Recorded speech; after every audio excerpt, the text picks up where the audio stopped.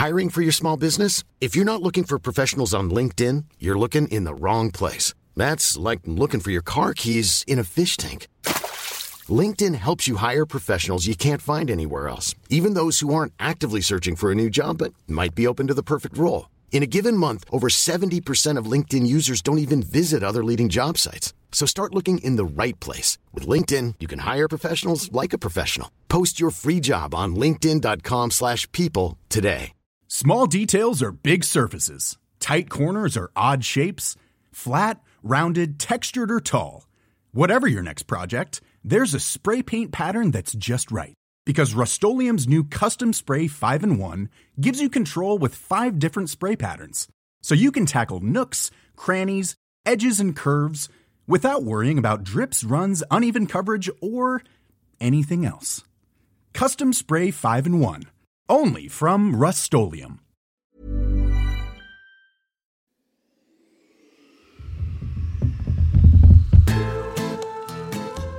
Death Valley, California. With a name like that, it's clear this is a place like no other. Death Valley National Park is home to a desert that's the hottest and driest place in North America.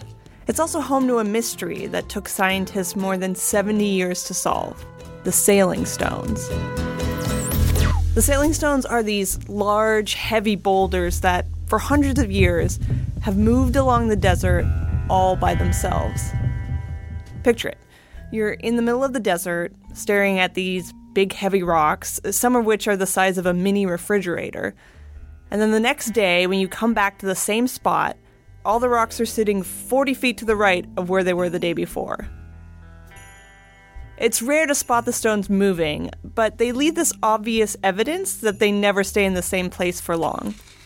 Behind the rocks are long, sometimes winding trails in the dirt, like skid marks.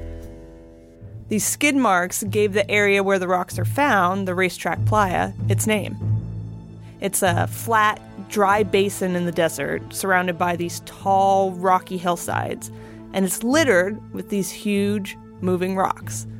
And some of these rocks are like 600 pounds. No man or animal is sneaking into the playa and shoving these boulders around.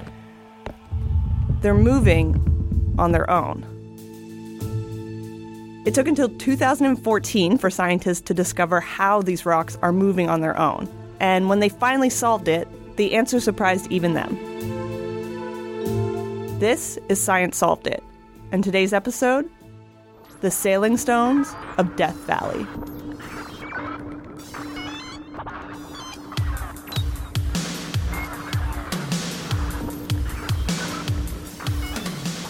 Welcome to Science Solved It, Motherboard's show that explores the world's greatest mysteries that were solved by science. I'm Kaylee Rogers.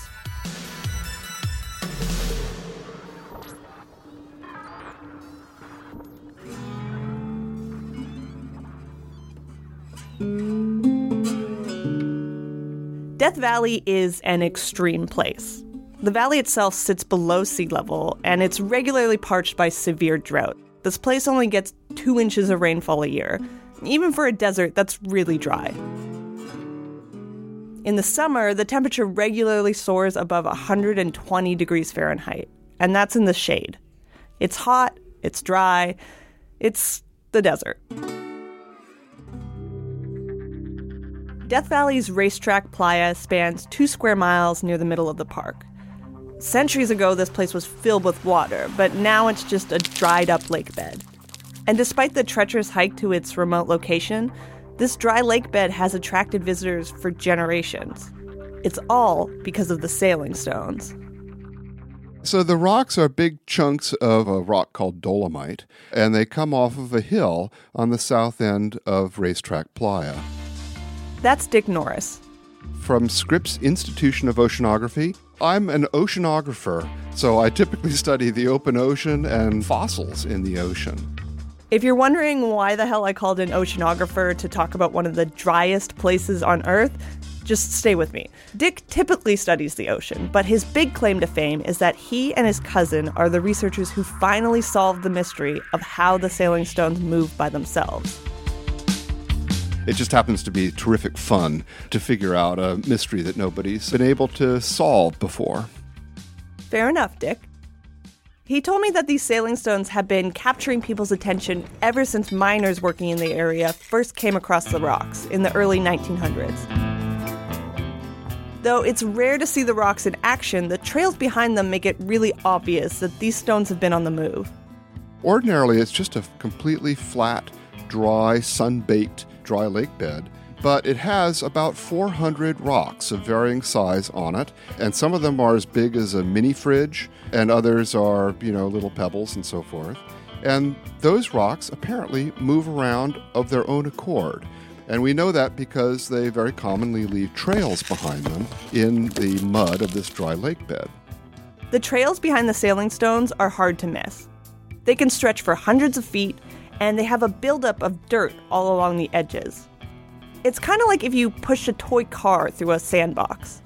You can imagine a truck driving along, plowing roads of snow or something like that. It gets a pile of snow on the front bumper, but then it also shoves it to the side.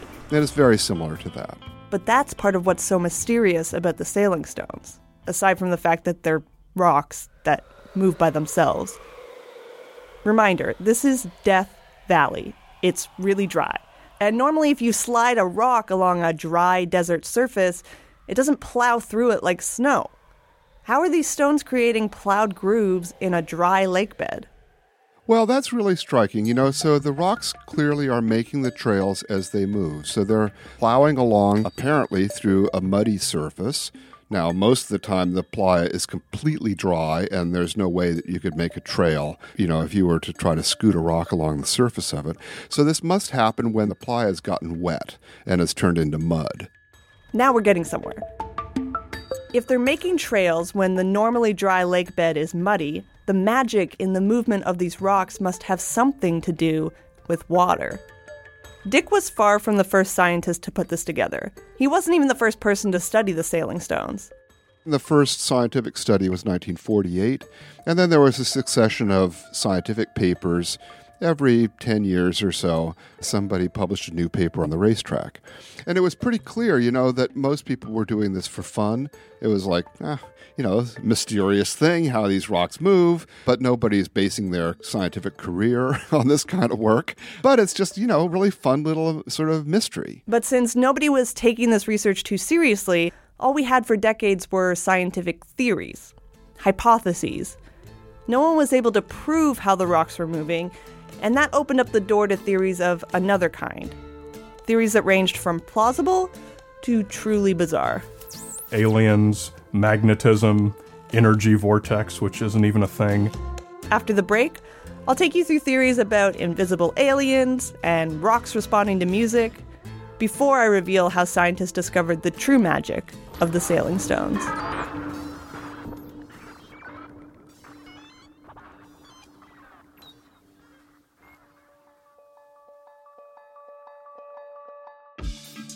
Hey guys, if you are enjoying Science Solved It, you should definitely check out some of our other shows, such as Plus Plus Podcast.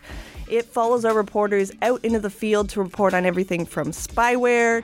We found a website that markets itself for detectives, and it was also selling this software that could intercept phone calls or remotely turn on the microphone. To smart guns. As we collectively point fingers at the people we think are responsible for gun deaths, we forget there might be another way to approach America's gun problem: technology. Season 1 just wrapped up, and there's a new season already in the works, so you can go and binge listen and get all caught up right now.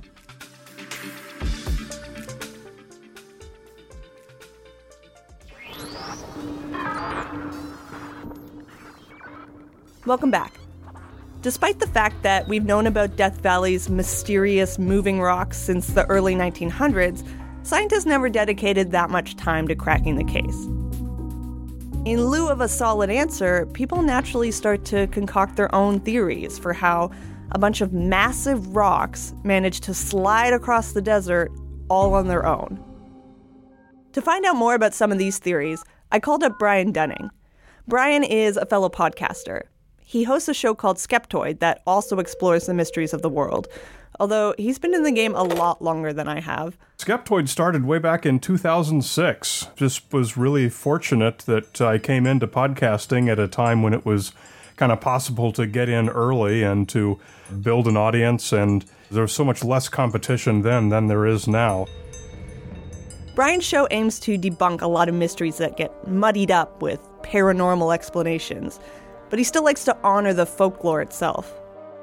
The point of the show should not be simply to take someone's ghost away, to tell them that their cherished belief is nonsense, but rather it should be to give them something much better to replace it with.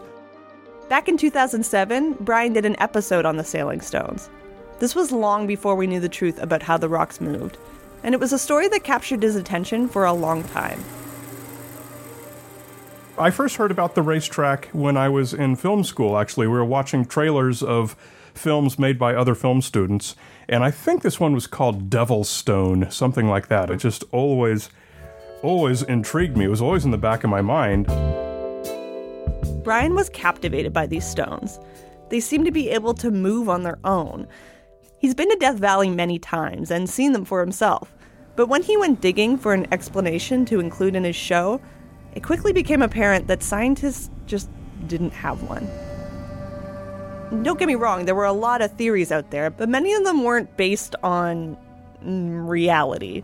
Energy vortex was one that I'd read a number of times, and those are just two words put together that don't have any meaning in the real world. There was really nothing even to discuss there. And I read once about someone saying that it was acoustic levitation. Acoustic levitation? Acoustic levitation. What the heck is acoustic levitation? There is a real kind of acoustic levitation, and there is a pseudoscience acoustic levitation, and the two of which have nothing to do with each other. And in pseudoscience, acoustic levitation is usually used as an excuse for how ancient humans managed to move large, heavy rocks. One popular example is Coral Castle in Florida, which was made by this tiny, skinny man, Ed Leedskalnin, who spent his whole life moving these enormous blocks of coral and building this big monument-type thing. It was said that he sang them into place. So he would sing, and somehow that would cause these huge blocks of stone to lift and rise through the air. So acoustic levitation is something that people had proposed for the moving stones of Death Valley as well. With this theory, people believe that either someone was going into the valley and singing, and somehow that would cause the stones to slide along, or that just the natural acoustic vibration of the valley was such that it would cause acoustic levitation. Suffice to say, there is no evidence that the Sailing Stones are being sung through Death Valley. Still, when Brian dug a little deeper, he found that even the more scientific explanations really didn't add up. Because the stones were able to make tracks in the dirt, scientists knew that the rocks were moving when the valley was wet. But beyond that, they couldn't quite figure out what was happening. One idea that was proposed was wind. Yeah. Wind was pushing the rocks across the surface when it was wet and slippery. Well, I don't know about you, but I've never seen wind strong enough to unstick a big heavy rock from mud and then slide it across the surface. That did not seem very plausible to me, and the physics of that just aren't even close.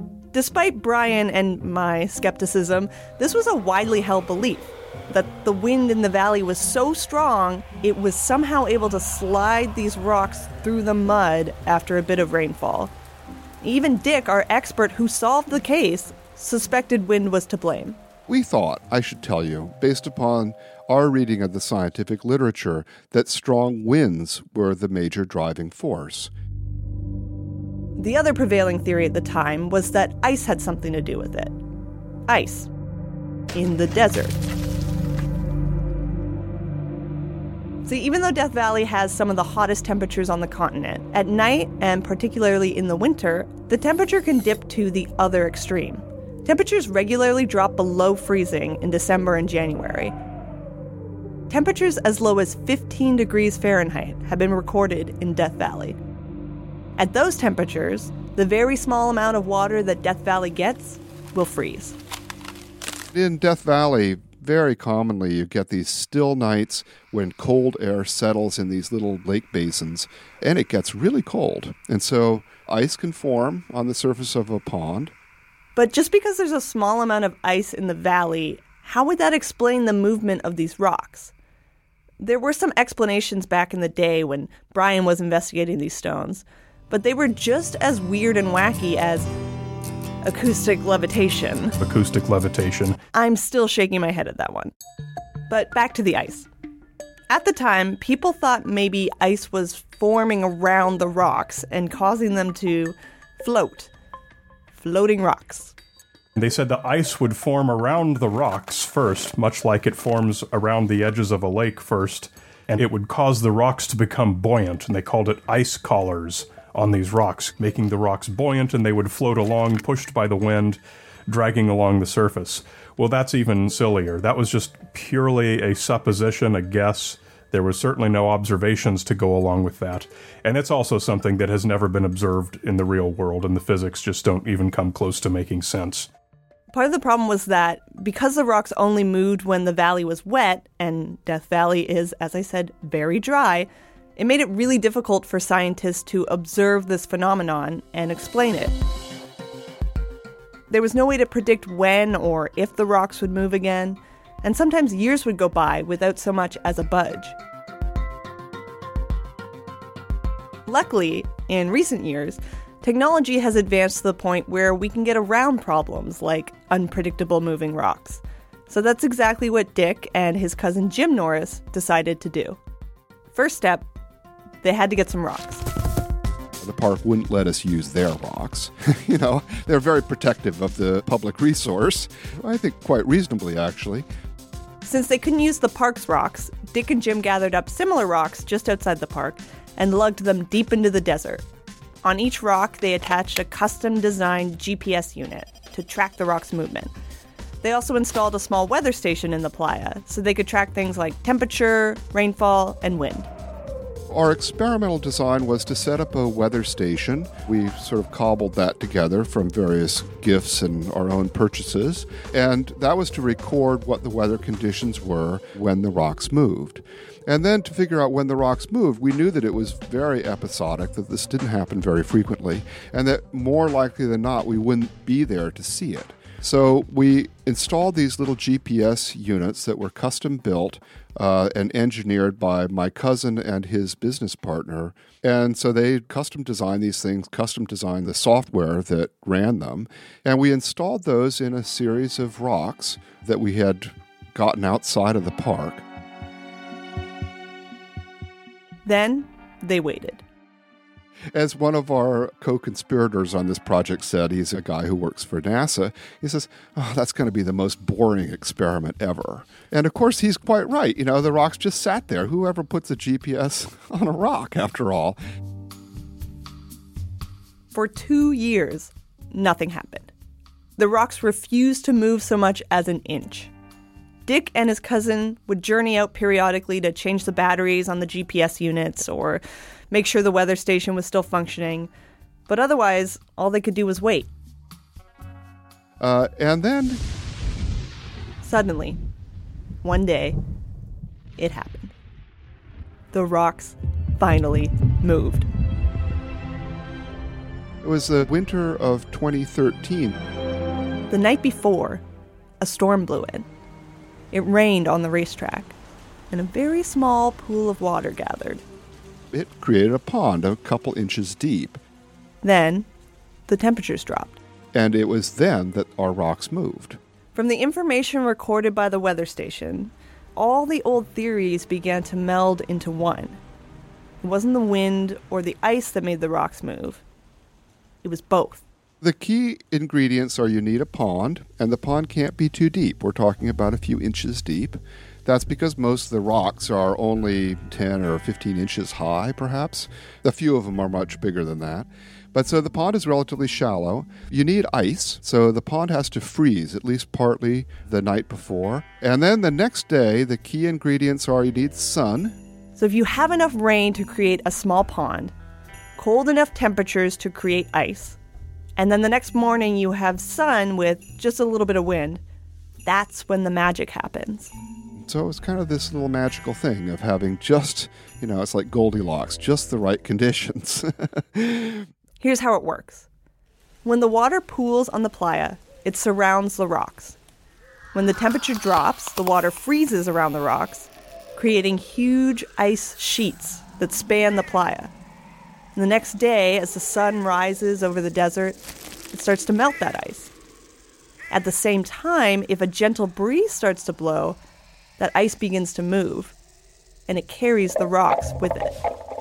You have basically about a couple square miles of floating thin ice. The ice is like the thickness of a window pane, and though it's very thin, it's a huge, huge sheet of ice, and it's being moved sort of inexorably by these light breezes, and it can shove around really big things and a lot of rock. So the trails were forming underneath the ice, in this sort of shallow pond. It shocked Dick and Jim. Here were these massive rocks being shoved through the playa mud by a sheet of ice the thickness of a window pane. They might not have believed it if they hadn't seen it for themselves. Totally by chance. We also happened to be going out to change out the batteries in the GPS units, and we arrived right when this pond was being active and the rocks were moving. So we actually got to see it happen, which was absolutely wild.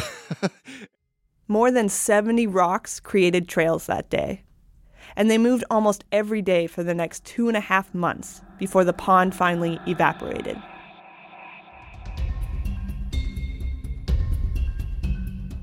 Each night, the water would freeze, and each morning the ice would melt and slide the rocks around, carving new trails in the mud. Though it was a perfectly scientific answer, this revelation still felt magical. Nature is powerful, it's strange. You can do things we would never even imagine if we didn't see it happening right before our eyes. That's why Brian was so satisfied when, years after he first investigated the sailing stones, he heard the truth about how they move. So many smart people had thought about this before, and nobody had come up with that. I hadn't come up with it. Sometimes, the truth is even more tantalizing than the most incredible theories we can create on our own. Science is delightful. I couldn't have put it any better myself, Dick.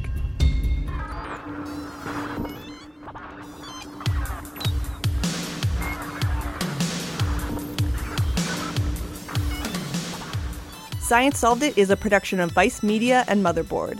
For regular updates on the show and to see photos of the sailing stones, visit motherboard.vice.com. Don't forget to subscribe on iTunes or wherever you get your podcasts. You can find us on Twitter, too. We're at Science Solved It. Give us a follow and let us know what you think of the show so far. This episode was produced and edited by Tim Barnes. Production assistance was provided by Sanjay John, Colin Weingartner, Ryan Katz, Charasina, and Shamika Lywood. Special thanks to KSDT, the campus radio station at UC San Diego. Our theme music is by my big brother Reximus. That's all for this week, and thanks for listening. Next week on Science Solved It. Once it gets dark, you start to see these lights. They're white, but they kind of blink on and off, and they seem to be moving. When I first saw them, I thought, oh my God, this is incredible. These lights would come on and off, and they would move to the left, and they would move to the right. And it was like, what are these things?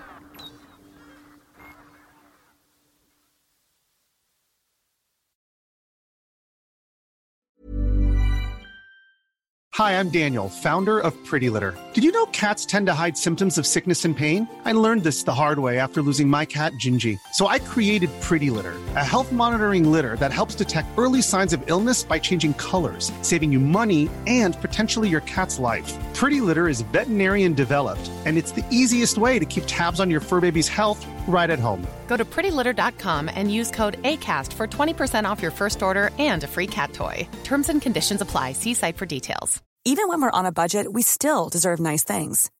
Quince is a place to scoop up stunning high-end goods for 50 to 80% less than similar brands. They have buttery soft cashmere sweaters starting at $50, luxurious Italian leather bags, and so much more. Plus, Quince only works with factories that use safe, ethical, and responsible manufacturing. Get the high-end goods you'll love without the high price tag with Quince. Go to quince.com/style for free shipping and 365-day returns.